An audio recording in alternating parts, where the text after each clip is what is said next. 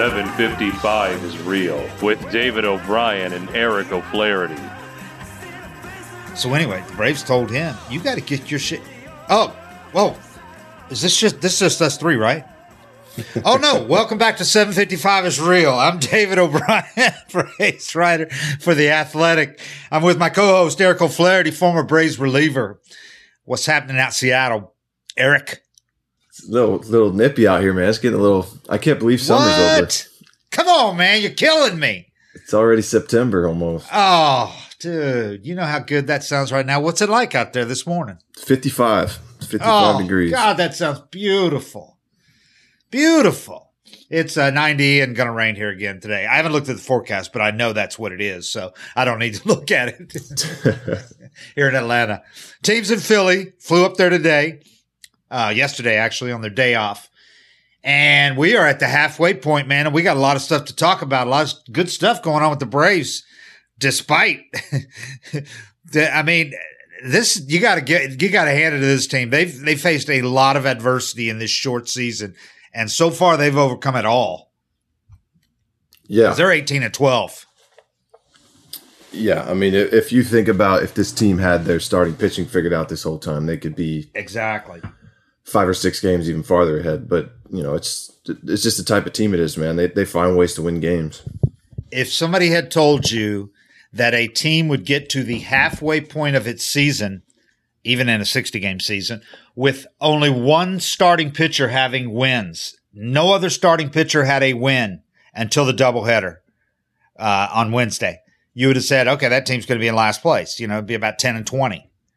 But that's the case with the Braves. Max Fried was the only starter with a win until Wednesday. I didn't know that. Yeah. They were the only team that in the majors that could say that had one starter with their only wins from starters. Yeah, well, he looked good. Ian Anderson looked good. Well, exactly. That's what we were going to talk about. One of the things was the performance of Ian Anderson in Wednesday's doubleheader. Eric, you tell me what you saw from this 22-year-old Braves #1 pitching prospect, who to me, I mean, I don't mean to be to overdo the praise or anything to get ahead of myself, but to me, he pitched like a future potential #1 starting pitcher in his first game in the big leagues. Yeah, I mean, to do it against the Yankees too. Yeah. You know, there's something about that uniform that, you know, it really makes you recognize where you are. You're in the big leagues when you see those pinstripes, and he wasn't intimidated at all. He was aggressive, pumping strikes, kind of attacking the hitters. I mean, there's just an aggression to the way he was throwing that was really impressive to me, and I liked how fast he worked. It was just a refreshing game to watch. You know, both pitchers just firing strikes and coming at hitters. The pace of the game was really good, but you know, like one thing I noticed about him is how he works over his front side. I feel like he has some pretty good deception in his delivery. A lot of hard throwers now, you know, because it's all about velocity now. But a lot of hard throwers, the way they're doing it is they're extremely rotational. So you'll see them, you know, most of them their front side kind of bails and they show the ball pretty early, so that you know that 97 doesn't really play up like it should. But him, like his 95, 96, his 95 was getting on him. You were seeing, you know, he was blowing 95 by guys and he was keeping them guessing. He was mixing in a lot of good pitches. He had good misses. I thought his changeup was his best pitch. Yeah. When he missed with it, he missed down, which is good. But I think that was the pitch.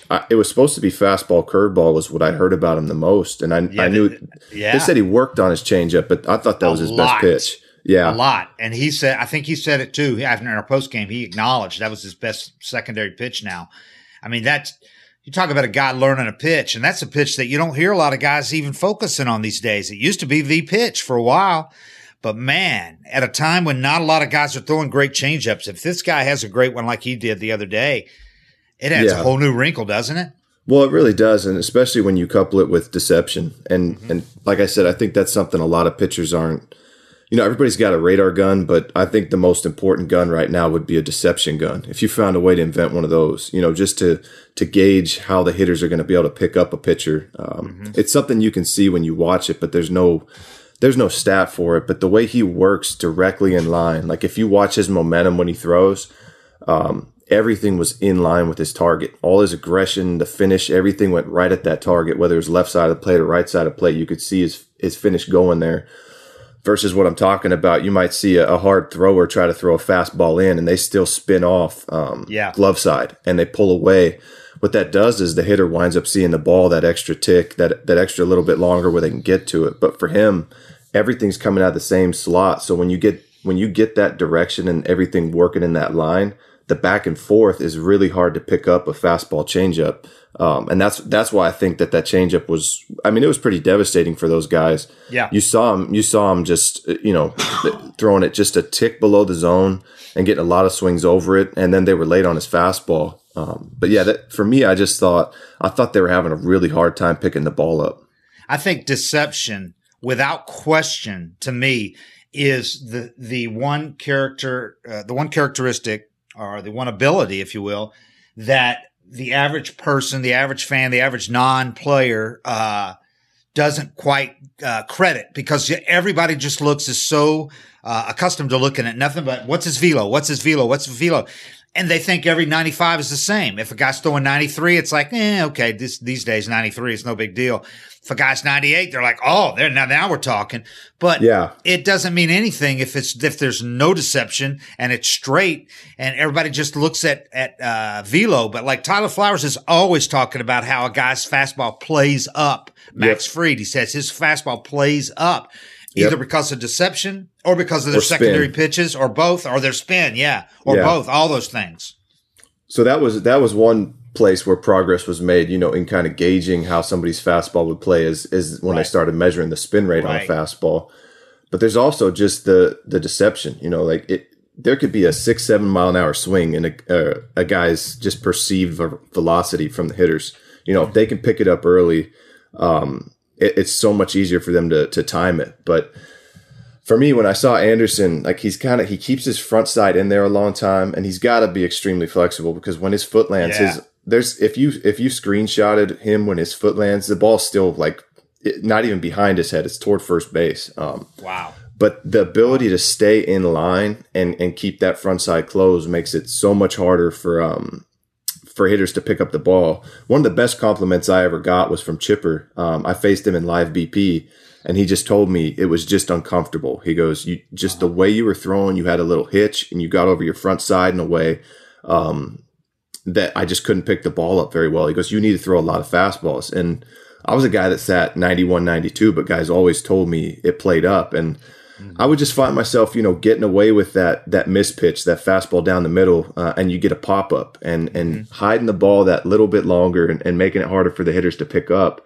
Game of inches, they would just be off timing or just not get to it.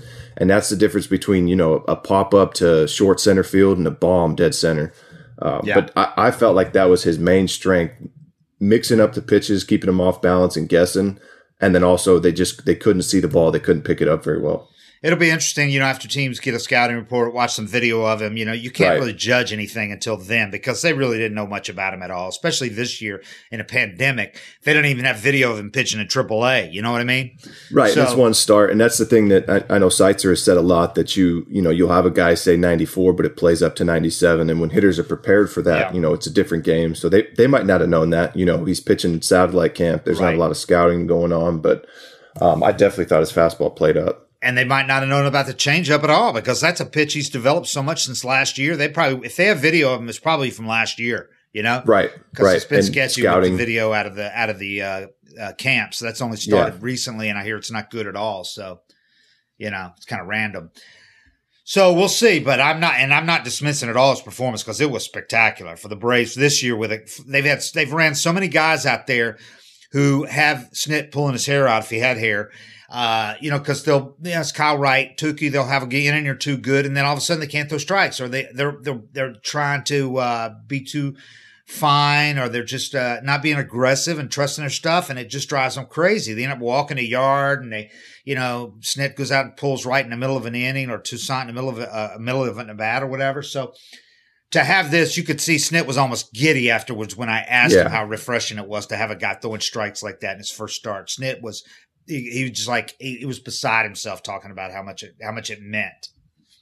Yeah, I mean, even just the way he stepped up to the mound before the game. I mean, there was a sense of calm. You could see it in him that he was mentally into it and ready. He didn't look intimidated at all, which, that says something about him by itself when you're facing the Yankees. Yeah, they all said that, man. The day before, they said he was walking around the clubhouse before the game got rained out because he was supposed to pitch Tuesday. He got there. They said walking around the clubhouse, you'd never know this guy wasn't a veteran. He was so calm. He's chatty. He's a guy that talks on the days he starts, too. He's not one of these guys that, as Freddie said, he's not one of the guys with headphones sitting at his locker, staring at his locker, He likes that. He's like a normal. So I think between that characteristic to begin with and then having that day to kind of get acclimated, it probably helped him. Yeah, for sure. I mean, it just seemed for me like it was just his mindset. He wasn't intimidated in the least bit. And he's facing Garrett Cole. We haven't even mentioned he faced Garrett Cole, the richest pitcher in baseball.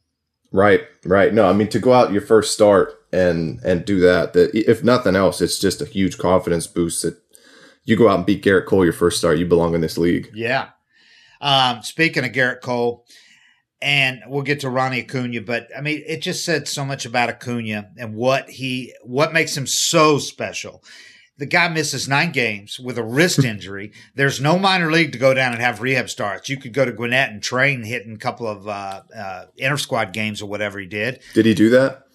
No, I don't think he even hit it at Gwinnett because he was with the team taking BP right before this.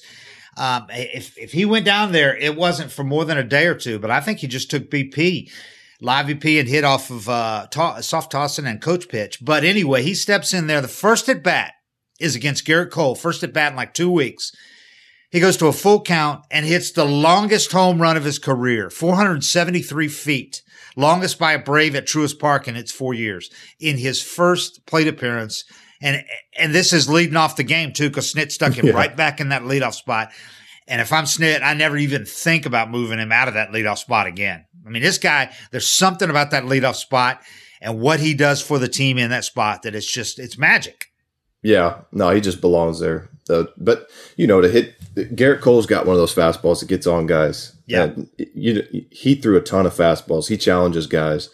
To get on top of his fastball, your first game back, I mean, it's just – you can't say enough about just the natural talent that Acuna has. And that was a bomb. That was a no-doubter. I mean, there was it was one of those ones off the bat where there's I don't even know why the outfielder jogged, but – yeah. Man, I mean, they hit a couple of really long home runs off of Garrett Cole. Yeah, for sure. But Cole didn't look tired, or he didn't look like his facial expression. He looked a little off, even when the game started. I mean, that's not taken away from Acuna. It's still 98, but that was impressive. You know how great pitchers will have a couple of games like you look back, you wonder if they're hurt or something, and then you look back and go, no, it was just a blip where they just didn't have their best stuff. So he hadn't lost he was 20-0 with a 1.97 ERA in his previous 28 starts. Those were both approaching major league records. By the way, the Braves helped Chris Medlin remain tied for the second longest unbeaten streak, 28 starts, because he was tied with Med and one other dude. So the Braves are the one that ended it to make Garrett Cole still tied with Med. Nice. So, but he had a 1.97 ERA over those 28 starts. But after not losing after his team winning, I think it was 15 or 18 starts in a row, they've now lost 2 in a row that he started, which is weird, but that's back-to-back starts where he's not been his normal, just overwhelming self. But I tell you what, the Braves, man, if you look back, it is uncanny. There's 2 things about this team that separate it from most other teams. One, how they never are out of games. They come back in the last at bat so many times, and in the last 2 or 3 innings so many times. And the other is how many times they've gone up against the best pitcher in the game or one of the best pitchers like DeGrom or Scherzer or Strasburg, and how many times they've torched a guy like that when the guy's on a huge roll. I mean, it's happened more than a handful of times in the last few years where you're like, oh, they got no chance today, and they go out and kill a guy. I think that's just more along the lines of just a team mentality. It's almost like when the pressure's on, and that's why I really believe in these guys is it seems like when when the ante's up, they just bring their best, and there's a lot of guys on this team that have that tendency to rise to the occasion, where a guy like Garrett Cole is coming at you and they step their game up instead of, backing down or being intimidated. And same thing when you're down 3 in the ninth and it's supposed to be over. They don't ever seem to give up or give in. They always believe in themselves. Have you always do you respect that adage about how great hitters hit great pitchers? You know what I mean? It's like a lot of guys feast on shitty pitchers, or exactly, yeah, big time late inning home runs in games that don't count or that are out. The game's already decided, but the great hitters hit great against great pitchers, because like guys like Josh Donaldson, Freddie Freeman, Acuna does that. But they did that against Garrett Cole, where Acuna hit 473. Then 2 innings later, Ozuna, another guy who has a reputation for hitting great pitchers, he hit 463 off Garrett Cole. Yeah, it's a mindset for sure. I had a tendency when I would face, I was almost better against good hitters because I just knew I had no room for error. So you almost lock in more. And then I'd go pitch against the Pirates or Marlins and I'd give up a 4 spot. Right. I guess it's just kind of a mentality thing where, if I was facing Ryan Zimmerman, I knew all his strengths. I knew I couldn't mess up. Your focus just goes up higher, where all of a sudden, you can't mess up, versus if you're playing a team, with a starter with a 6.5 ERA, you might come out there a little sloppy thinking it's just going to happen for you. I think the Braves have a lot of guys on the team like that, where when they know they have to up it, it's almost like their focus goes up higher. They get sharper versus getting, intimidated or thinking they can't do it or getting nervous. There's definitely no guys on this team that get nervous. Yeah, I think there's definitely something to be said. If you go back and look at Hank Aaron, there's quite a few Hall of Fame pitchers who the worst guy they were, or the guy that tore them up the most, was Hank Aaron. And I think a guy like Chipper Jones, guys, the most elite of the elite, pitchers, like you said. I think there's something about one of the things that makes them great, obviously, is, the competitiveness, the pride.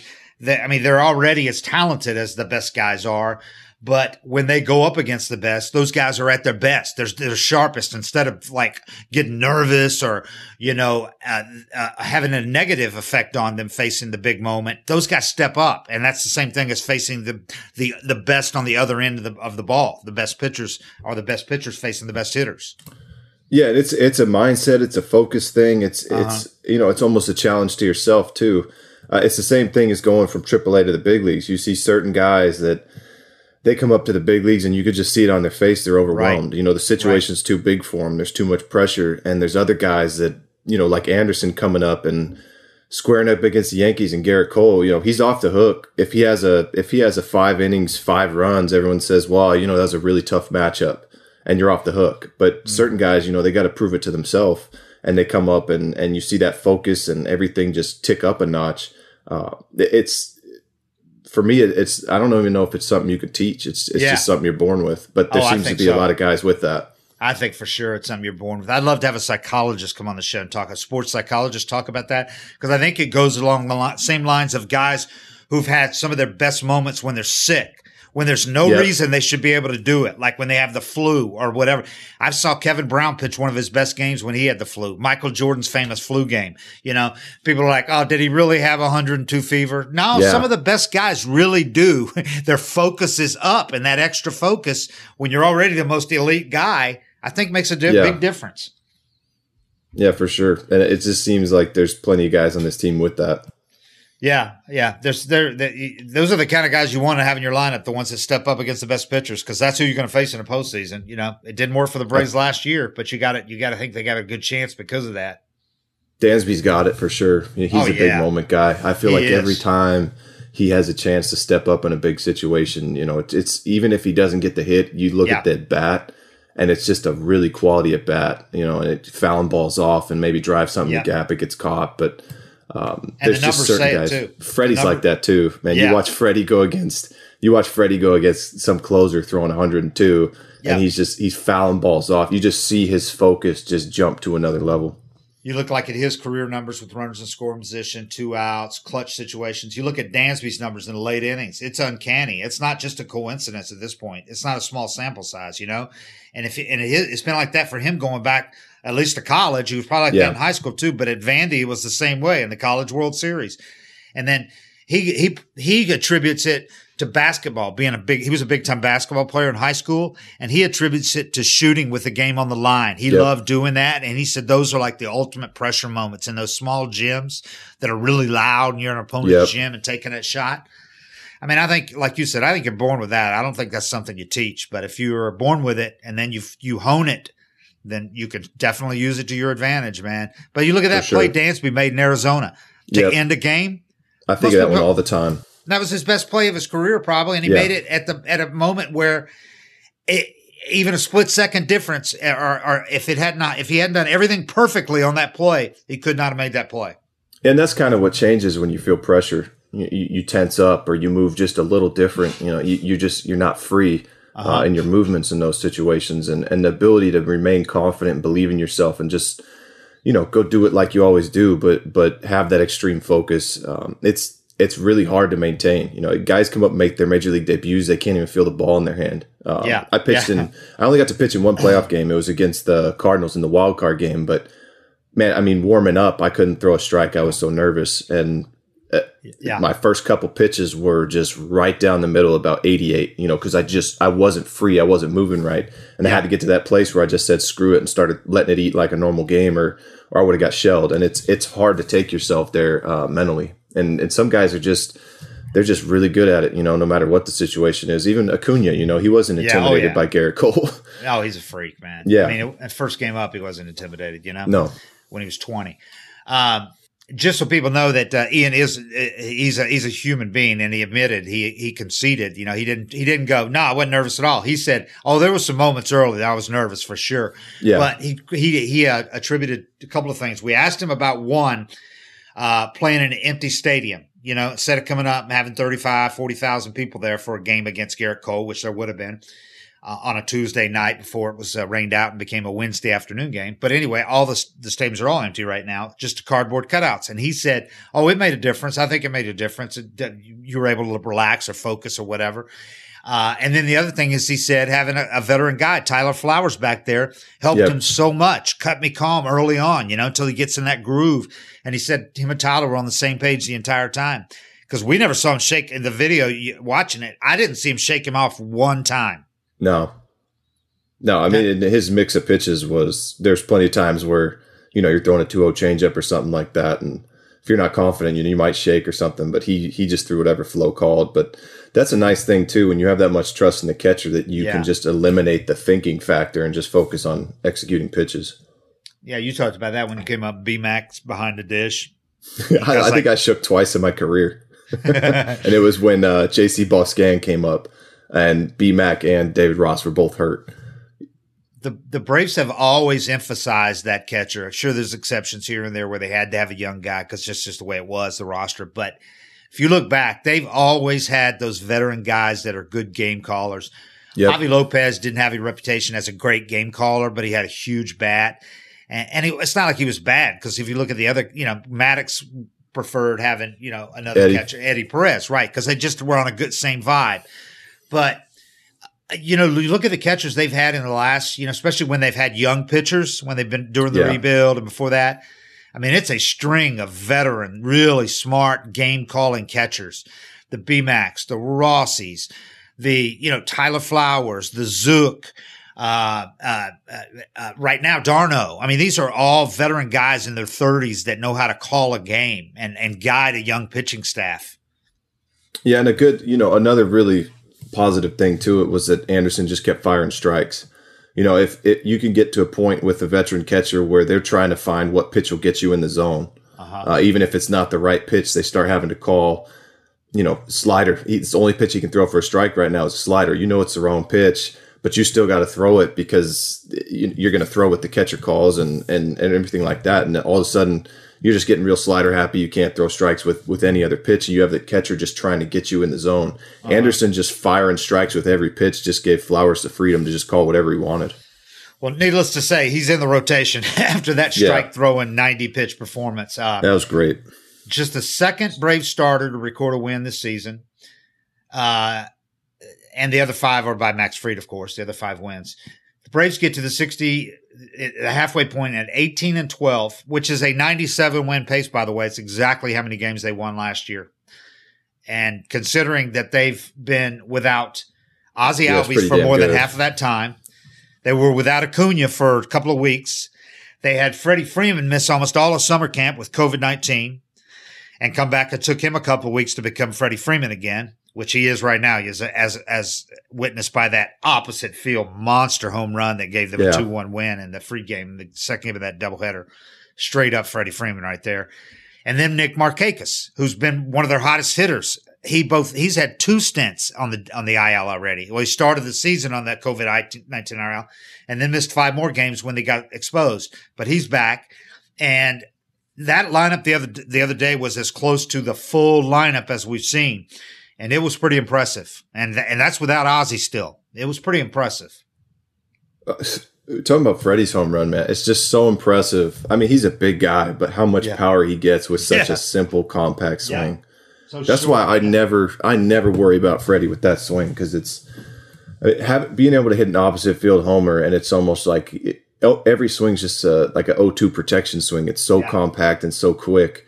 There's really nowhere to go with him. I mean, you saw them trying to pound him in and get him off that, but when he has to, he can pull the ball too. Yeah. There's just, when he's locked in, man, he's one of my favorite hitters to watch. Yeah, he said when he pulls one, it's almost a mistake, because he said he's locked in a groove right now, and he knows when he gets there because everything is to the shortstop. That's where that's where his game plan is. That's where his focus is. It's like he takes batting practice. He's the only guy I've ever heard do this too. He tries to hit line drives over the shortstop's head. That's what he does. Yeah, I mean, if you showed up to watch BP, he's not going to be the guy you're talking about at the end of it. Right. I mean, you're going to think, this guy just hit 70 line drives in 6 rounds. He just went line drive to left center. I mean, he doesn't even hit many homers or monster shots or anything like that. He just works on that one path. But, man, his swing is a thing of beauty. Yeah, if you came to watch him in batting practice, you saw this big guy out there, getting – and you heard, I thought Freddie Freeman was like a superstar. You watching him, you think, who's this John Olerud looking motherfucker? Just slapping balls to the left, and then in the game, it's a homer. Yeah. So they had three bombs in that first game, including Dansby. They had him and Ozuna hit 2 in 1 inning off Garrett Cole. It's a guy back to back, right? Wasn't it back to back? One Freddie was between them. Oh, okay. Yeah, I think the walked Freddie. Okay. I think that was how it went. Yeah. And then in the nightcap, so they get 3 bombs off Garrett Cole and chased him in 3. It was the shortest start of his career. Yeah. And then they, or at least the shortest in a while. I forgot. I had this written down.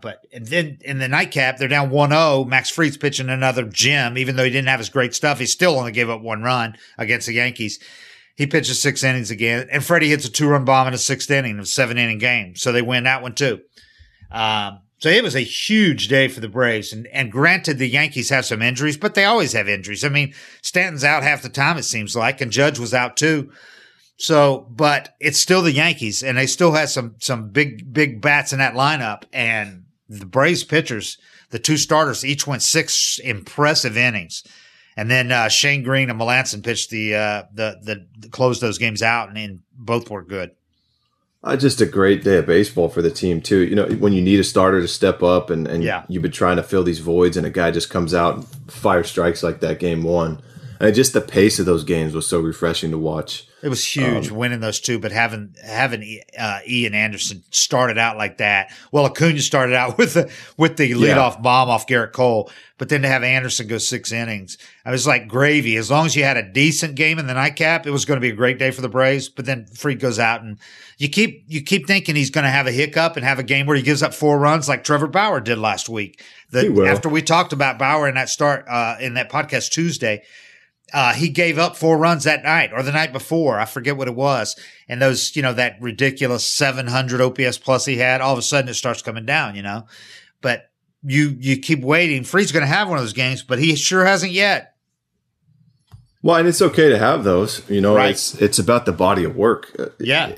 that's when you look at guys' numbers at the end of the year, you got to factor in that there's always people that say, well, if he didn't have this game, look at his numbers. Or if he didn't have that game, well, yeah, but these two have those games. He didn't have those 2 games. Yeah, you try to count out, 2 or 3 starts, but that's why it's so hard to put up good numbers in the first place. Because you gotta factor those games in and figure they're going to happen.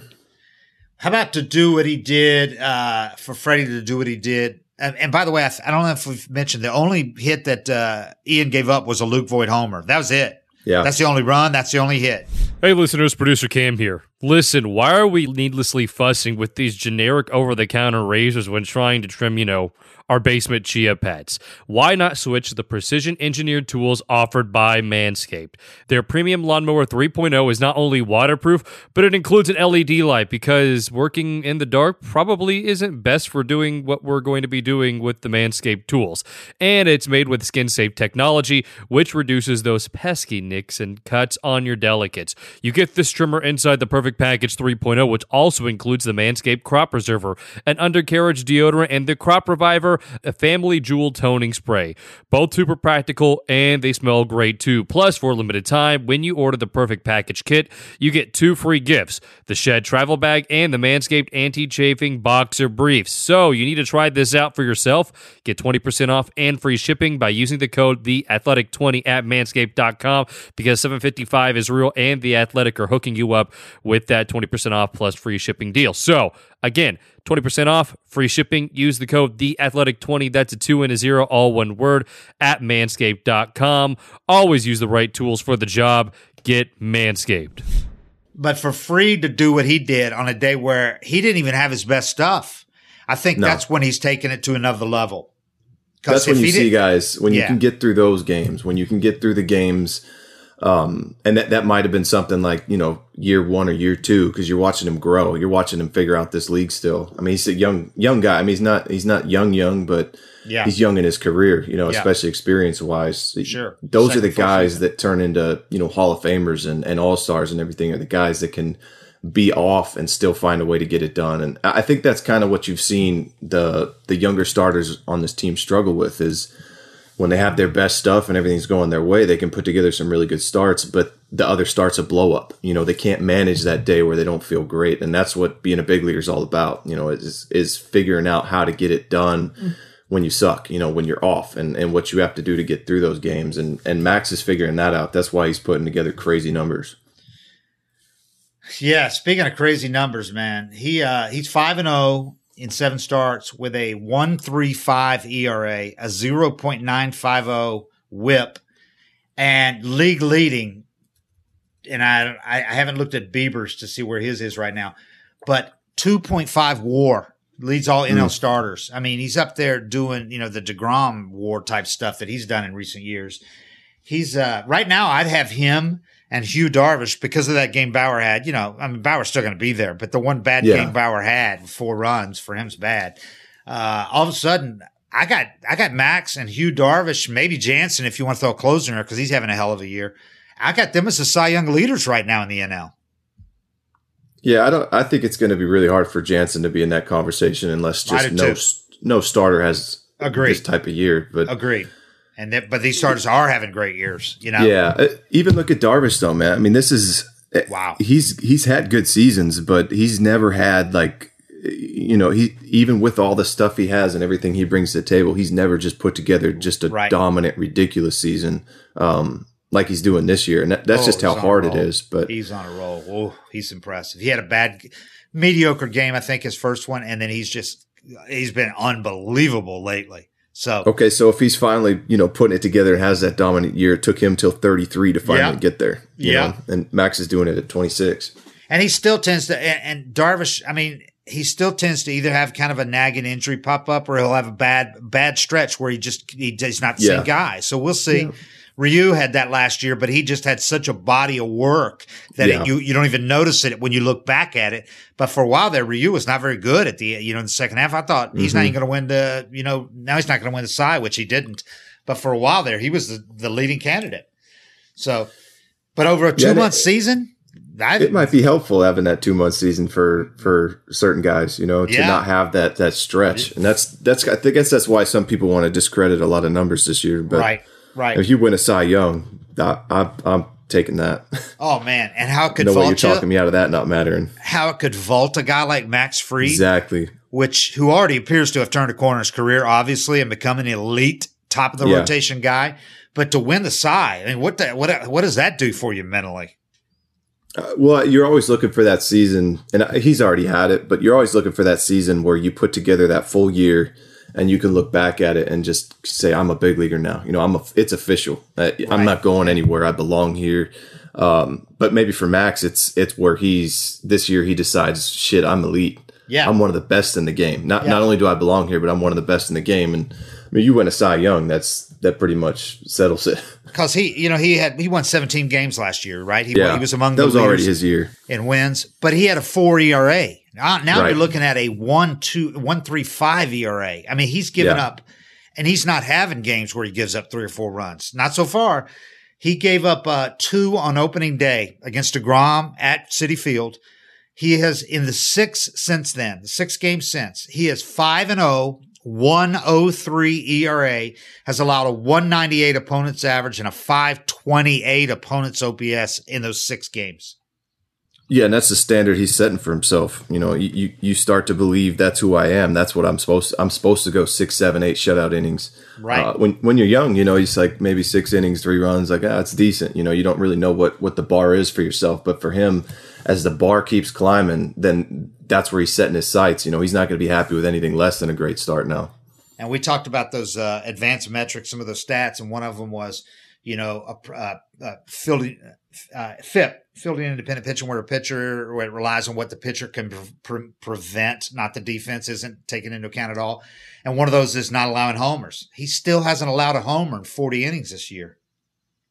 Not easy to do. No. Can you look at some of the lineups they're facing? Game. And some of the lineups they're facing? The Yankees, you know, in the East now, with this East-centric schedule, all East, they're facing a lot of big sluggers, man. The Phillies, you look at some of these hitters they faced, and that's impressive. The Nats. Yeah, and Fried, talking about deception, he's got plenty himself. I saw him. Voit, he threw a fastball to Voit. It was either 1-0 or 0-0. It was early in the count, and he threw a fastball right into Voit's sweet spot, and he just couldn't get to it. And he kind of looked out at the mound like, okay, I see. I think that was his moment where he got why Max is so good, because he got his pitch and still couldn't get to it. Yeah. Just real quick, looking at that Ian Anderson again. One thing that I had noted was, a lot of people, myself included, thought Tucker Davidson might be the first guy because he had pitched so much better in AAA last year when each of them, he and Ian Anderson both came up at the end of the year last year in AAA, and Davidson had put up the better stats, like half the ERA. Anderson's ERA was over 6 in AAA, and Davidson was on the 40-man roster. It says a lot about what the team sees that you're not privy to when they're watching them up at the summer camp, up at the alternate site. Because we couldn't even see summer camp, like batting practice sessions. All we saw was on the field, the main field in the games. And then up at the alternate site, nobody's up there. There's no media access up there. But the Braves saw him pitching really well in his every 5-day starts in those inter-squad games. Alex Anthopoulos was up there for all of them.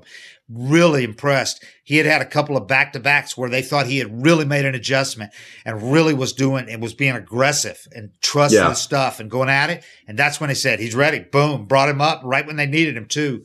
And he showed what that means, when a guy does kind of makes an adjustment, figures something out. All of a sudden he's going at it with, screw this. I'm going to go out there and leave it on the line and face these guys with my stuff and let them hit it. And that's what he was doing.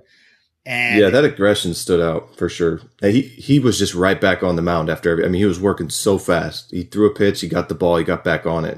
That tells me a guy's not intimidated at all. So you could tell that either and it's probably not either or, it's probably both. That changeup though, how far it's come, and that approach, which he said, I made up my mind in one of my starts. He goes, it was my last couple of starts at that alternate site was when he decided I'm going to be aggressive and just go attack. And I'm going to take that same method into when I do get my call up, whatever that is. And he did. And all of a sudden you're looking at a guy, he had a 6.57 ERA and 1 quality start in 6 outings at Gwinnett last year. This is obviously a different guy now. Yeah, he could have ran out of gas last year too. Right. There's that. your first, what's his second, third full season, he'd never thrown more than 120 innings. He threw 135 last year. Yep. Sometimes you just, you run out of gas, and that's the type of stuff a team can note too. You could just see there's just not the same life on his ball, where it's not necessarily a pitching thing. It's just the dude's just out of gas. He doesn't quite have the same stuff. But if they're watching him down in the alternate site, and he's just blowing away hitters and attacking them, you know he's ready. And that's what scouting, and you talk to the hitters down there too. And you talk to the coaches. Yeah, you talk to Nick. You talk to guys, and that's how you make those calls. And sometimes, the numbers don't add up, or it's hard to predict it. But teams are really good at predicting this stuff and figuring out who's ready. Nick really was an asset for the guys, even when he wasn't in the lineup, because he went down he was faced all those guys down there in his week down at the alternate site. He faced all those top young pitchers down there, and he came back and gave him the scouting report, told him where everybody is. Ian Anderson hit Nick his first time up, I think it was. Tried to come inside with me. The first time he said he tried to come inside, he hit me in the shoulder. But that Ted, he wasn't intimidated, He wasn't trying to stay away from Nick down there at the alternate site. Yeah. But another thing, talking about focus, was people are going to be happy to know that this kid is another one, really cerebral, smart guy, which we've talked about, pitchers. That really, I think, helps to have guys like Soroka and Fried who are smart enough to figure things out and are really sharp guys and get in the video room and understand all the, advanced metrics and shaping pitches. But this is another guy like in that same mold, Ian Anderson, really sharp guy, and another guy that's way mature beyond his years. With the beard, he looked, I thought, late 20s and not 22. Snit said he didn't even recognize him when he came in with the longer hair and the beard. Snit said he came into the office and he had a mask on. And Snit said if he'd have said, "Who am I?" I wouldn't even have known who he was. He goes, "I didn't know who the hell he was." So I'm the new bat boy. But a really smart guy who's cognizant of this stuff. He said each of the 2 times the last 2 years when I got promoted, I kind of stunk in the first starts of after being promoted. This year, I wanted to make sure that didn't happen again. So this was the ultimate promotion. And for the first time, it did not happen. He went the other way with it. Well, that's what it's all about. It's not being intimidated and being yourself and doing what you did to get to this next level. It's a mental battle of believing in yourself and being able to pitch the same. And he did a really good job of that. A lot of guys come up and they just change things when they're intimidated. They think they have to be better. And the hardest thing is just to know you're good enough, you belong here. And every single big leaguer tells you that. You get there, everybody says it's the same game, but it's such a mental battle to believe that and believe in yourself and not be intimidated. And when you see guys that can do it, it's just such a good sign. Snit said he wasn't afraid of anything. I know that. Nope. And then he was not. Freddie said, Freddie was talking about the day in general, the sweep in the Yankees, what that can do for them. They had an off day the next day. They're at the exactly midpoint of the season. Freddie was asked what that could do for the team. And Freddie said, it's really, really big, especially in a 60-game season. When you have 2 games in one day, it could definitely go the opposite direction. But when you have starts like we had tonight, that sets the tone. Ian was absolutely phenomenal. And then Max followed it up with another brilliant performance like he's been doing all year. Yep. It was a big day for the team. 55 strikes and 90 pitches for Ian, 2 walks, 6 strikeouts in 6 innings. And that was the same number that he had peaked at the inter squad or the alternate site, the inter squad games there, 90 pitches. But like Snit said, even if he'd had the no-hitter going through 6, he was coming out. He wasn't going to pitch the 7th. Snit had already made up his mind, and he said it made it easier because I heard – Giolito had thrown a no-hitter the night before, so ESPN was talking the next morning because there's some doubleheaders going on with 7-inning games this year. And they MLB, the stat people had already decided that 7-inning no-hitters are not going to count as no-hitters. So Snit heard that, and he said that made it a little easier in my mind because he's going into the 6th inning, and his pitch count's getting up there, and he hasn't given up a hit. And Snit said, I already decided he is out after this inning, and he knew he was going to take a lot of shit from people for taking him out, but he said he was coming out. But he said hearing that stat made it easier in his mind. I was going to say, it's way easier saying that after the guy gives up a hit and you take him out. Right. I believe Snit. I believe he would have taken him out either way, but I bet that did take a lot of pressure off knowing that it wouldn't really be, I guess, recognized as a no-hitter. Right. But he said that 90 pitches at the alternate site and 90 pitches in your debut against the Yankees are entirely different animals because the adrenaline, the effort, all that. And he's to make sure the kid doesn't hurt himself, you know? I mean, they need him. Yeah, I mean, much. I was watching. I didn't know he had the 90 pitch count or what they really had him set at. I thought they might they might let him ride. But another thing is, man, when a guy puts that start together, it's tempting just to get him out of there and let him build on that versus, kind of stretching his pitch count and let him throw some fatigue pitches, and maybe he gives up a 3 spot and all of a sudden it's an okay start and you don't even get the win. Schnitt's really good about that. He'll leave a guy in, a veteran sometimes if he's not struggling or whatever, but he's really good at getting a guy out if he's been having a rough time and he's pitched a great 5 innings. It's really good about, instead of getting greedy, getting the guy out and leaving it on a high note, because like you said, nothing ruins a great start more than walking 2 guys and giving up a 3-run bomb, because that's just leaves that bad taste in your mouth. Yeah, and it's something to build on. He gets to sit on the next 4 or 5 days, 3-4 days. He gets to sit there and just dig himself on how good he started and how well things went. And that's an important part of managing too, is knowing when guys are going to have a few days off, even relievers. Snit does a good job at that too, finding a reliever kind of a soft landing when they're struggling, getting them out there, letting them put up a 0 and getting them out of the game. Even if you got a good matchup leading off the next inning, just take them out and let them ride that high, let them feel good about themselves for a few days, because that works wonders for your mind and mentality through the grind of a season. So Ian said that, he knew obviously what's going on with the rotation, and he knew he has a chance. And he goes, my goal, to be honest, is to come up here and stay up here. And he decided he was going to do what he does best, which is treat it like just another game and be aggressive from the first pitch. And his quote was, I think pretty early on I was getting comfortable. And that was kind of the mindset I went into it with. In the past, and I've jumped levels, I've kind of struggled in that first game. So I was trying to make an emphasis to have that not be the case this time. I think that mindset kind of helped me. So he came out firing 95, 96 when he usually sits 93, 94. So the adrenaline was obviously pumping. Snit said he thought if there'd have been 50,000 people there, he'd have been throwing 100. maybe. But yeah, I mean, that's the good side of not having fans. It is a little bit easier adjusting to the level, because it's obviously a factor. When you have 30, 40,000 and you're used to pitching in front of 5. Yeah. It's easier to kind of get that adrenaline up and lose control of everything. But I mean, again, he looked like he was in total control. He didn't look intimidated. He was firing strikes. I don't know what, you couldn't ask for a better start out of him. No. And, you expect that from the number 3 pick in a draft. But, he's a guy that was drafted out of high school. He's only a 4th high school kid from that draft to get here. So pretty impressive. And a guy that only had 5 or 6 starts above AA, Yeah. Aaron Boone, the Yankees manager, said, I thought he did a good job of attacking the strike zone and being a little unpredictable.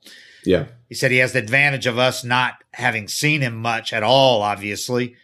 But he said, but he pitched well against us. So, that's pretty good from the other manager, from the Yankees. You didn't want to give him too much credit, huh? No. I mean, it's the Yankees, Shit. It's not the Marlins. The only 2 runners to reach base through the first 5 innings against him were on a 4th inning error by Austin Riley, because he was perfect through the first 3. He had a 4th inning error by Austin Riley. He had a walk in the 3rd, and then he had a 4th inning error by Austin Riley, and then another walk. And then after that other walk, he immediately got a double play grounder to get out of that, which also was impressive to get out of the inning. Well, and even that's more about his, just them not being able to square up his fastball. That fastball, middle away, kind of a little bit above the belt, is Sanchez honey hole. He loves fastball up. Right. To challenge him, and he didn't make a great pitch, but just the aggression and coming at him, not being afraid, not nibbling, coming straight to Sanchez right there.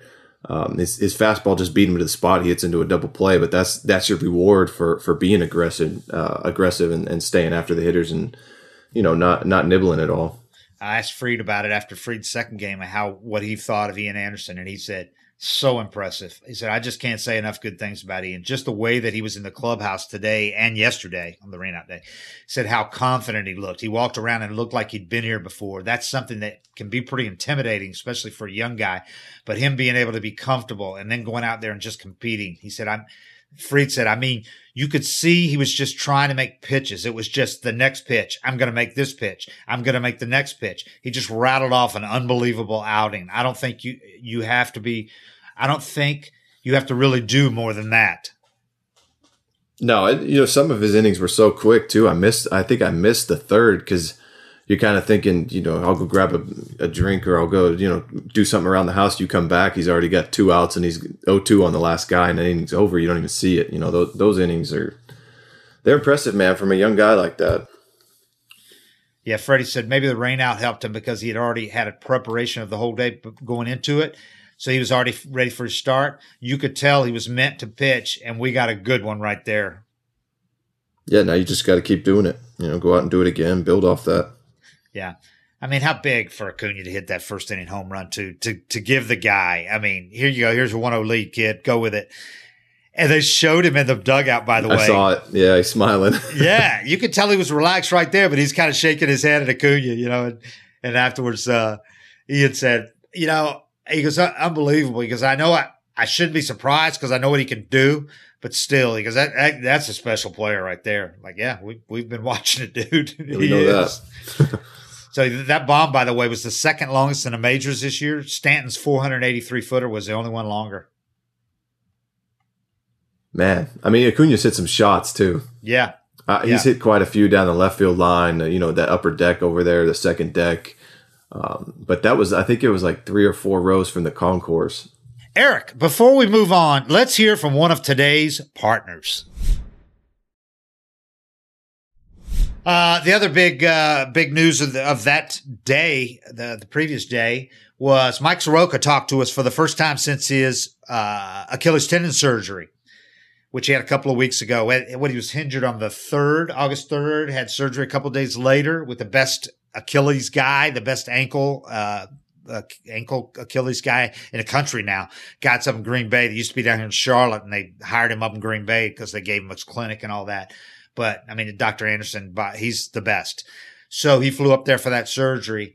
Said everything went great. Said Anderson told him the surgery was really good, and he's such a young guy that the recovery could be better for him than others, but you just don't know yet because he's completely immobilized and in a cast. You don't know yet. The reason it takes so long for the rehab for this, normally 9 to 12 for a non-athlete, but it can be different for athletes, obviously, when that's their job is to get ready every day. But it's such a low blood flow area, There's no blood flow down there to aid in the rehab.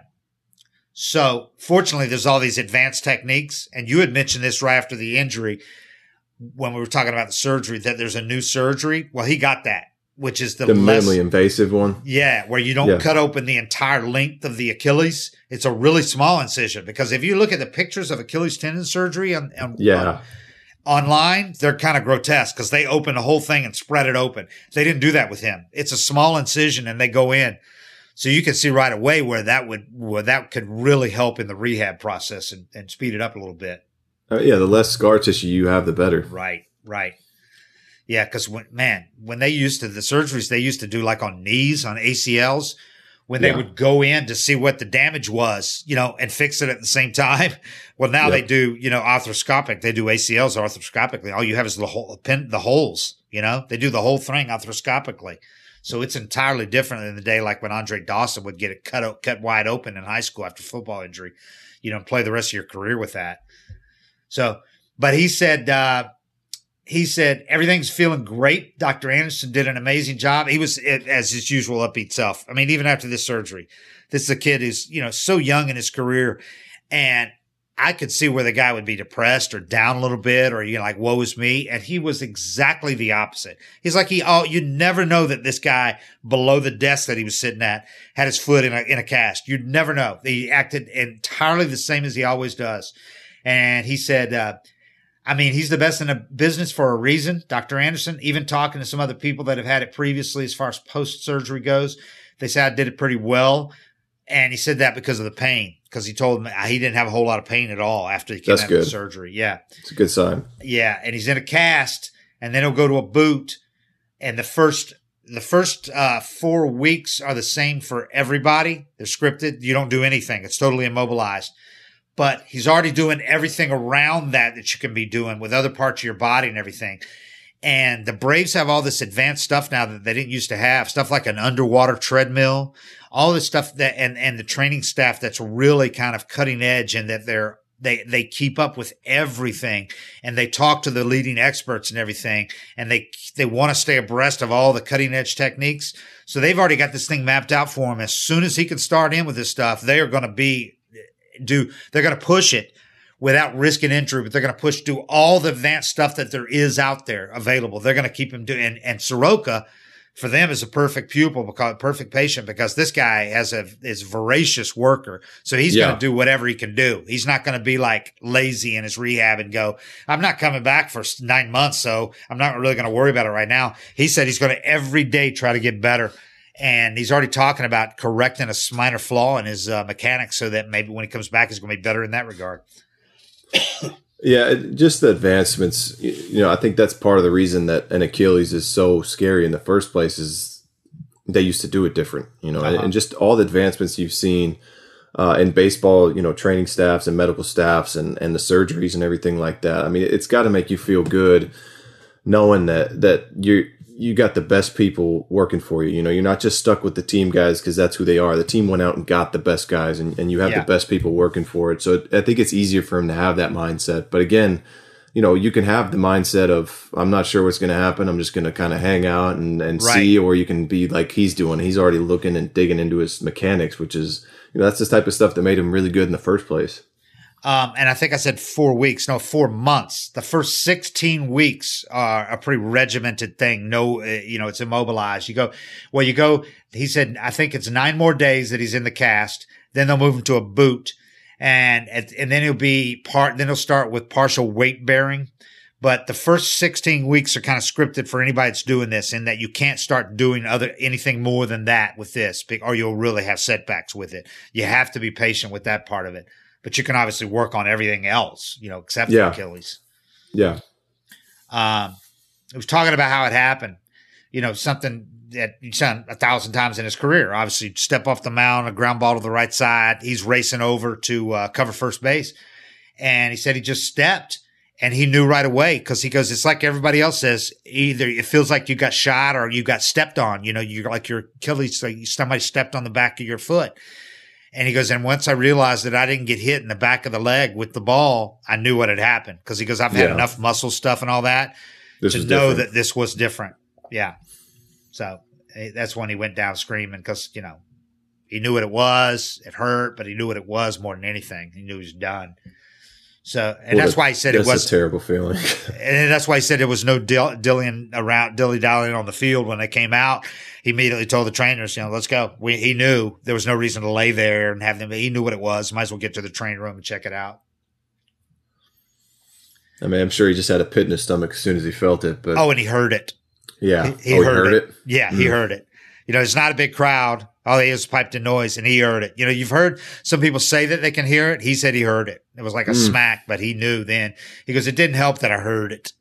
You heard it pop. Yuck. Yeah. I mean, you think about what something must take to make a sound like that. That's a pretty violent. Rupture is a good word for it. Ruptured Achilles. I mean, you always want to, when something happens, you always want to believe it's not as bad as it is. But if you hear something snap, it's start walking off the field. Adam Wainwright, former Brave, came back and at a much more advanced age than our boy has. Soroka's 23. Wainwright, I think, was about, I want to say 6 or 7 years older than that. He came back in 5 months after doing it at the start of the season, was back for the playoffs. Now that's the extreme short end of the scale, because we just said we laid it out 4 months before you can do anything really. Yeah. I mean, so he came back in 5 months. Now he's already texted and talked with Adam Wainwright about it. And so while he's hopeful that he could come back, there's no reason to come back 5 because the season doesn't start if he came back in 8, he'd be back for opening day, which he says he hopes he's at the short end of the rehab thing, but he's not going to be stupid. He's going to be smart, but he is going to obviously try to push it because he wants it to be a short end if he can. He knows that the Braves training staff is not going to let him overdo it and hurt himself, but he's fired up to get back and be back for the start of next year, if it's at all possible, but not at the risk of long term having it become a lingering thing at all. Yeah, you have to be smart. Every bit of you see that 5 month, kind of bar set by Wainwright, and you just think, I can do that too. But, it sounds like he's got the right mindset, knowing, you have to do this right because, and especially if you're the Braves too, there's no reason you'd let a guy push himself, or if he's running around, he looks great. You can't see anything wrong with him. Maybe you give it a try. Getting him off the mound a little early, but I'm sure they'll be extremely cautious with this guy because of everything he means to the organization. I mean, maybe with Wainwright being a little older, it wasn't as much caution. Right. And he wanted to be back for the playoffs. I can't imagine pushing Soroka even in the slightest bit, because if he comes back in, even if it's June or July, and you're looking at having him healthy for the rest of his career versus getting a couple April or May starts out of him, I mean, what's the risk reward is so high. Yeah. Wainwright did his front leg. I was under the impression, just my layman looking at it, I thought, the back leg, the push-off leg might be worse. But I think you said front leg would probably be worse, and you're right. The general opinion is, for most guys, it's different because some guys put more weight on their front foot when they land. Yeah. Some guys push off more. But the general consensus is it's better to do the push-off foot because the weight, you got to put so much weight and stop your momentum with that front foot. And so it's worse. So he's better having it be his right leg, his push-off leg. And he's not a guy that pushes off a lot, that has a lot of weight on that back leg. And he said that's the flaw in his mechanics too, that he wants to fix a little bit. But yeah, I'm like, maybe leave that alone, at least for the first year back. Yeah. But, he's not one of those guys that has a really long stride and drives off the mound. He's kind of a shorter stride and that's why he gets such good sink, because he does get on top and gets over the ball really well. He's not like a ride guy where the ball rides up in the zone because his stride's so long. But yeah, I mean, it seems like, even for me, I don't know which leg's better to do. It's not a good one to have a torn Achilles on. I know that, but go ahead. No, he took the approach that he thought it was, he'd rather have it be this than ACL or MCL, than a knee, he said, or obviously an arm. He said he'd rather it be this at his age. Okay. But, maybe that's just him being optimistic, but he acted like he's been told that. I don't know. Maybe other guys are making him want to make him feel good. But he said, obviously I'd like to be at the short end of the rehab. I think everybody would, but it's going to be a matter of making sure that everything is strong, especially in some of the positions that I get into off the mound. I'm a little more quad dominant in my push, which means my knee falls over my front toes a little bit, creating a little more range of motion there. So it's going to be probably something to look at in my mechanics, to be honest with you. And that's probably something that I should have fixed a while ago. Not even about the Achilles. He said it had nothing to do with the injury, but just loading my back hip. As so many have talked about in pitching mechanics. So that might be an opportunity to make sure I can correct that little flaw, and who knows, it might help me out. Well, he might do it by default too. Right. If you watch a guy's shin angle when they go to load, you can tell if they're quad dominant or glute dominant by how their shin will be a lot more upright if they're sinking into that hip. And if they're getting into their quad, you'll see almost like a 45-degree angle of that shin. So, I mean, it might be something that if he fixes that, obviously if your shin's going forward, that's more stress on your ankle because that's the joint below it. So if he's loading his quad more, it almost actually allow his Achilles not to have to stretch as much when he does push. So, I mean, that could be a good thing. Yeah, it sounds to me like it could be like guys that have, and you can attest to this, guys that have had TJ surgery or rotator cuff surgery say that they work with TJ surgery, especially because you work so much on strengthening the shoulder after you hurt your elbow that you can come back. Some guys feel like they come back better because they work on all those little muscles that you don't normally work on. So their arm is more sound throughout the whole arm because they've worked on everything else to strengthen it. Yeah, and your glutes are stronger than your quads, so he could even get some velocity out of it. But I also think that the reason he has that nasty sink is because he's quad dominant and he doesn't stride and drive as far. But either way, the guy's he's smart enough for whatever stuff he comes back from this injury with he's going to figure out a way to use it. Yeah, and Wainwright, remember, came back as a reliever because he was closing then. So yeah, it's a lot less reps. Yeah, a lot less different. So So once Wainwright was cleared after the 4 months, he didn't have to build up that stamina, the pitch count too, which obviously Soroka's going to have to do. But at the time of the year he did it, he'll have the whole off season. If he gets back, if he's ready, cleared after 4 months to start doing a lot more stuff, he should still have like 4 more months before opening day to work, to ease into it. So I think it's good when it happened in that he won't be tempted to rush back and be there for opening day, in that it won't be such a rush job. In other words. Yeah. You don't want to rush. The best move for me would just be to not have a return date set. Right. And just play and that's why every they're day. They're not set. Yeah. But if he's back in 9 to 10 months, he's back 1 or 2 months into the season. He's back well before the All-Star break if it's 10 months. That'd be perfect. Yeah. Yeah. Ideally, you'd like to have him back, at 9 months and be 100%. And that's 1 month into the season, or even sooner than that. But yeah. The scary thing about setting that target date, though, is sometimes when you get that in your head, you're just so dead set on getting there. Like Grilly. Right. And then you're willing to be a little uncomfortable, but you have this big goal set for yourself and when you're coming back and what you want to do, that maybe you do push through something that, a little discomfort or it's not quite feeling right, but you have your mind just, you just have this tunnel vision on when you want to be back out there. And I think it's good that they're just saying, it could be 5, it could be 12, but just play every day, just one day at a time, play it by ear and see how he's feeling. And when he's back, he's back. He said the last thing you wanted to be dealing with nagging issues in that spot that hinder my performance on the mound, because we'd rather take that extra month if you need to make sure that it's sound and everything is ready to go. And that goes for being on the mound and building up for innings too. It's kind of a different thing. Like we said, it's going to be almost more of making sure I'm able to pivot and go cover first again. As opposed to throwing on the mound. So it's going to be a little different that way. Again, like I said, I'd like to be on the short end of the rehab period, but if it takes an extra month or 2, I will completely understand and we'll go that way if necessary. That's the mindset right there. But you said you rushed back from a surgery, right? A little too fast? Yeah, I did. Well, I didn't feel right, but a lot of guys were back in 12 and I was looking at 13, and that's the type of stuff I'm talking about where, maybe you heal a little differently. It's not your choice, how you heal and how you come back. And, for me, I basically altered my mechanics to avoid my elbow hurting when I should have just not been throwing. I should have slowed it down more.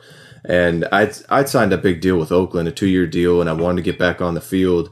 And I had these goals of when I was coming back and everything. And I felt this pressure to perform, and be out there because I'd signed a contract. And you just get bored, man. You want to play again. So there's a lot of different factors that'll cause you to kind of overlook, the nagging stuff or not quite feeling right. But I definitely think it affected the rest of my career because I couldn't get my mechanics back after that. And that's the type of thing that would be scary for Mike, is to rush it back while compensating and then change his delivery. And all of a sudden he's not as good as he was when, who cares if he comes back in June or July, as long as he's 100% and feeling the same. It's not going to kill the team. He said that he was going to talk to Zach Britton. And maybe he already has. He was going to talk to him in the next few days because he came back. His was 9 or 10 months. And he said his was front foot as well. But he said Zach Britton, he's got a really strong front side too. That's probably where it was more than anything else, struggling to gain that strength back. I'm sure for a lot of guys.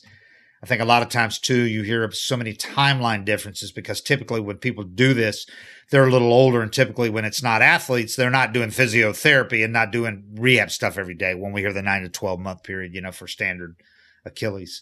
So yeah, you're going in twice a week to a physical therapist. He said, I've been in here every single day. He said, well, not every day. We took off 2 days, but pretty much every day since day 3 post-op surgery. We're doing everything we can, a lot of blood flow restriction therapy, a lot of stuff of that nature. I'm very lucky to have a medical staff that understands what we can do. He said, I think this is the 4th Achilles that George Poulos, the Braves trainer, has dealt with. And he said, and our physical therapists are learning so much as they go. They're reading tons of research, and they really love it. So we're lucky again to have the tools available to us that we need. That goes for the underwater treadmill, which will be huge for us, and all that going forward. It's going to be one of those things where we're going to be able to evaluate every day and hopefully get better every single day. Whereas with a lot of people, I think it's taken a little more passively when they're not athletes. Yeah, that blood flow restriction therapy is really cool too. I don't know exactly how the mechanism of it, but it's supposed to get more growth hormone into your blood.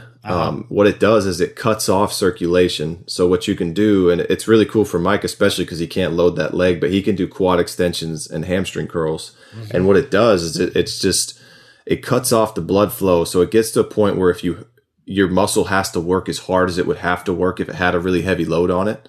Yeah. And so you do like sets of 30 with no blood flow to your leg. It's like a tourniquet. And so what winds up happening, I guess, is the theory behind it. I liked it so much. I bought one for myself for my knee because my knee had been bothering me. It helped me a lot. But, that might be something that could really, that's an advancement too that hasn't been around a long time.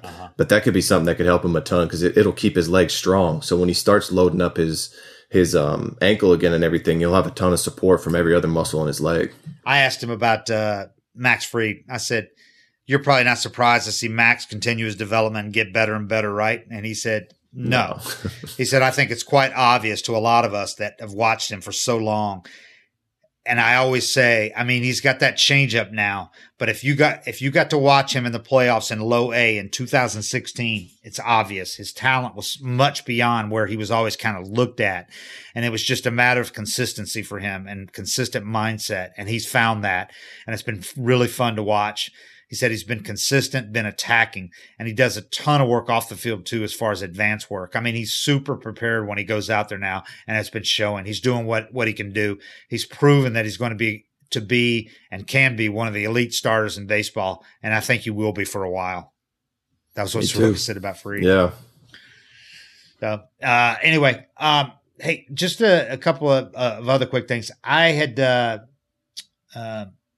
one thing. He also, this weird time to be hurt and have an injury like that you're rehabbing from. And we asked him, how much are you allowed to be around the team now? Because, you were thinking it must suck if you can't. And he goes, I don't get to spend a ton of time with them. Some days when my rehab takes place a little later, though, I'll stick around till they come in and I'll eat with them and then I'll leave. But just to see them and hear what's going on, there's always inside jokes that you miss when you're not with them. He's being filled in on everything that happened on the road trip, things like that. That's always fun. Again, we're very lucky to have a tight, close-knit team. And that's what makes us a team. And that's why we've been able to kind of push through adversity this year because everybody's like that. It's been awesome to see. And it's going to be a lot of fun watching them go forward. So that's probably the toughest part, not being around your teammates. You hang out with the trainers all day. And the way the Braves do it, they have the rehab guys. They come in at like 10 or 11. They do all their stuff. And then they go home, when the team gets there. So they're out of the way. That's one of the things that tugs at you the most is just missing out on everything with basically your family. It turns into a family. So, and they can't come in early like they, normally they'd be there like 2. Some guys would be drifting in like at noon, and eating lunch and stuff there and being there and he'd be able to spend a couple hours with them. But nobody's getting there that early right now, so he has to kind of stick around just to spend some time with them. So yeah, I'm sure he misses that. Yeah, his dad flew down and is from Canada and has been with him this whole time since post-op, helping him. He's got stairs in the house, that kind of thing. His dad's helping him with everything. That's kind of cool. Yeah. It's a good dad. One other thing I want to ask you about, because you're in Seattle, the Seager brothers. How cool must it be to be a brother you have another brother in the major leagues and you're both getting off, man, hitting. And now they're playing in this weird season because Corey and Kyle are with Seattle and the Dodgers. So they're playing each other a lot now, which before they never did. They hardly played each other at all. So Corey Seager hitting .302 with 8 homers, 22 ribbies, and a .930 OPS in 26 games for the Dodgers. Kyle Seager, who's 6 years older, he's 32. He's hitting .292, career best, with 5 homers, 26 ribbies, 875 OPS in a league-high 33 games for the Mariners. I mean, that's got to be awesome having a brother, and you're both doing that in the big leagues. That'd be so cool. I was laughing. I was really entertained by Wilson Contreras. When his brother came up and was doing so well for the Braves, but this guy was just every time his brother got a hit, he was sending out a tweet about it and just so proud of him. He's so proud of him. I was laughing because I'd be doing the exact same thing, man. I mean, you'd almost be happier for your brother than yourself. I'm sure he is, but man, it's something about genes too. There's just something in certain genes where look at the Molinas. Yeah, it's cool, man. That's a really cool thing. But it's cool that he's having, he's healthy and having that year with Seattle. And it's the year that he gets to play his brother all the time now. Yeah. You know, with the schedule being what it is. I mean, at least they have I can't imagine how cool that is, man, just to look across the field and see your brother out there. I mean, just against the odds of that ever happening. Yeah. Those guys are lucky. 2 guys from Charlotte, North Carolina, Concord, North Carolina, out on the West Coast doing their thing, man. I know the Braves have been interested in each of them at different times in the past. I mean, the production they're getting out of third base right now, which is 0. You know, but I don't see them giving up on Austin Riley. That's the thing. Otherwise, I'd say, you know, and they need a starting pitcher more than anything. They still need a starter. Even with Ian, they need another guy.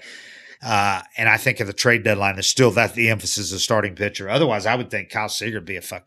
But he's got a lot of years left. So he's signed. Mariners? Well, he's only signed through 21. Yeah. He's only got 2 years left. I guess. Yeah, he's got the one big salary next year, but it doesn't look that big now because he's healthy and hitting. So $15 million or whatever isn't that big now, and then an option the year after that.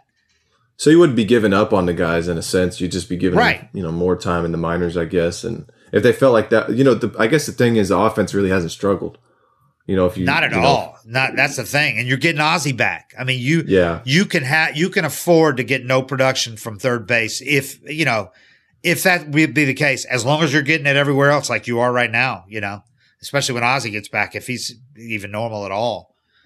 So the starting pitching still got to be the emphasis, I think. Yeah, it'd be kind of a waste of trade currency, I guess, to spend it on Seager. Yeah, but man, think if they did get him, you could always play Austin Riley in left field. That'd be a pretty damn good lineup. And I don't think they're going to have the DH next year. But the way things have gone, would it surprise you at all if the players all of a sudden said, "All right, let's do it. Let's just keep the DH. We did it. Let's go ahead and do it." It wouldn't surprise me.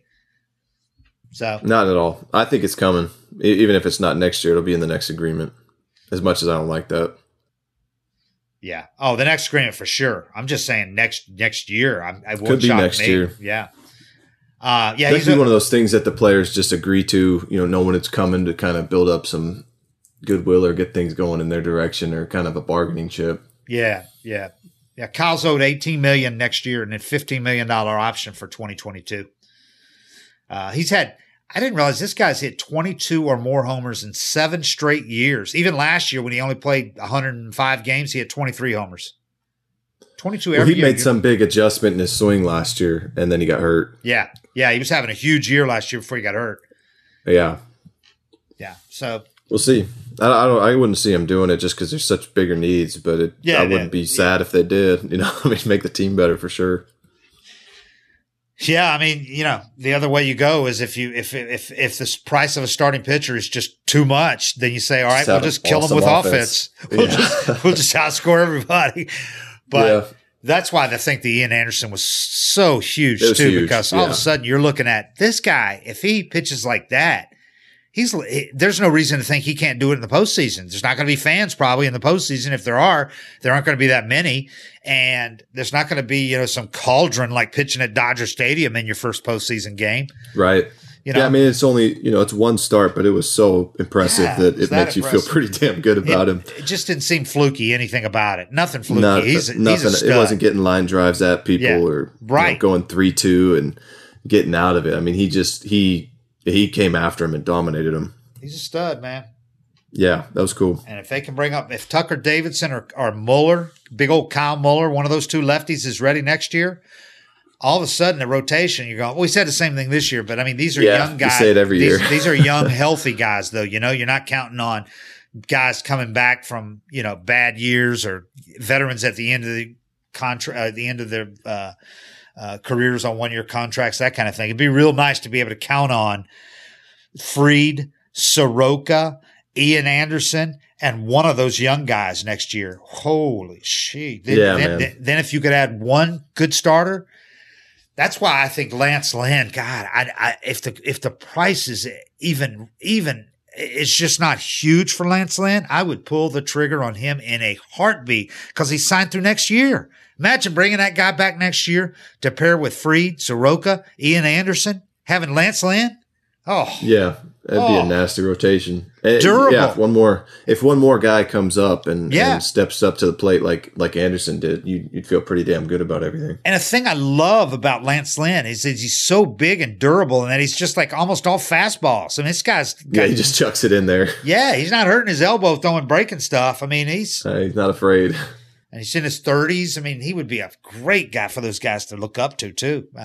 Not that these young guys, they're all so mature, they really don't need it, but it sure would be nice to be able to have that guy like what Fried has become now, who gives you, and Soroka gives you 6 innings at least every time out, you know? Well, it's another really good thing for young guys to watch, though, is to see a guy that's throwing 93 and attacking hitters. Yeah. It's a good thing for young guys to see that you don't need to be anything crazy special. It's a mindset and it's an approach. And watching a guy do that, and you have 98 in the tank, you know, there's not a lot of ways to cut yourself any slack or make an excuse for why you can't do it too. Yeah. You see your guy Tawan Walker's off the board. He went to the Blue Jays. So that's one less guy. That's an option. Yeah. I like Lance Lynn a lot more than Gausman, nice guy and all that, but I would feel so much more confident in running Lance Lynn out there for the rest of the season, and especially for the playoffs, than I would Gausman, you know. Or even Cueto. I mean, Cueto gets blown up every other start, it seems like, you know. I mean, he's really good. He's been a great pitcher, but he's at the end of the line too. So, yeah. Anyway, and Lance Lynn's so affordable next year. That's the thing. Cueto's $20 million salary next year that you got to have him pick up half of it, over $20 million. Well, that looked good in the playoffs too. You know, Anderson, Lynn, and Fried. You can wish. That's a lot to handle if Anderson keeps doing like this. I like the Braves' chances of getting to the LCS, and even giving the Dodgers a series if you had Lance Lynn with Fried and then one other guy, whether that's Hamels coming back healthy or Anderson or whoever it is. But I would like that. As long as you get the starting pitching situation sorted out, you know, with that bullpen, offense isn't a problem. Bullpen's nasty. I mean, the team's pretty well rounded. With that nasty bullpen, you just need 5 strong innings from your starter. Yep. Six would be ideal. All right. Well, 7:55 is real, and we'll be back after this weekend series against the Phillies. Hope they get the games in. If they don't feel, if there's not protests or whatever, if there are, then so be it. Whatever's got to happen's got to happen. Yep. But it's interesting times, man. There's only 6 days left. Well, now 3 days left till the trade deadline, by the way. 3 days. It's crazy. This year's flown by somehow. And stuff's happening, too. There's moves being made and talked about right now, so around baseball. So stay tuned. All right. We'll talk to you guys again on Tuesday. We're out.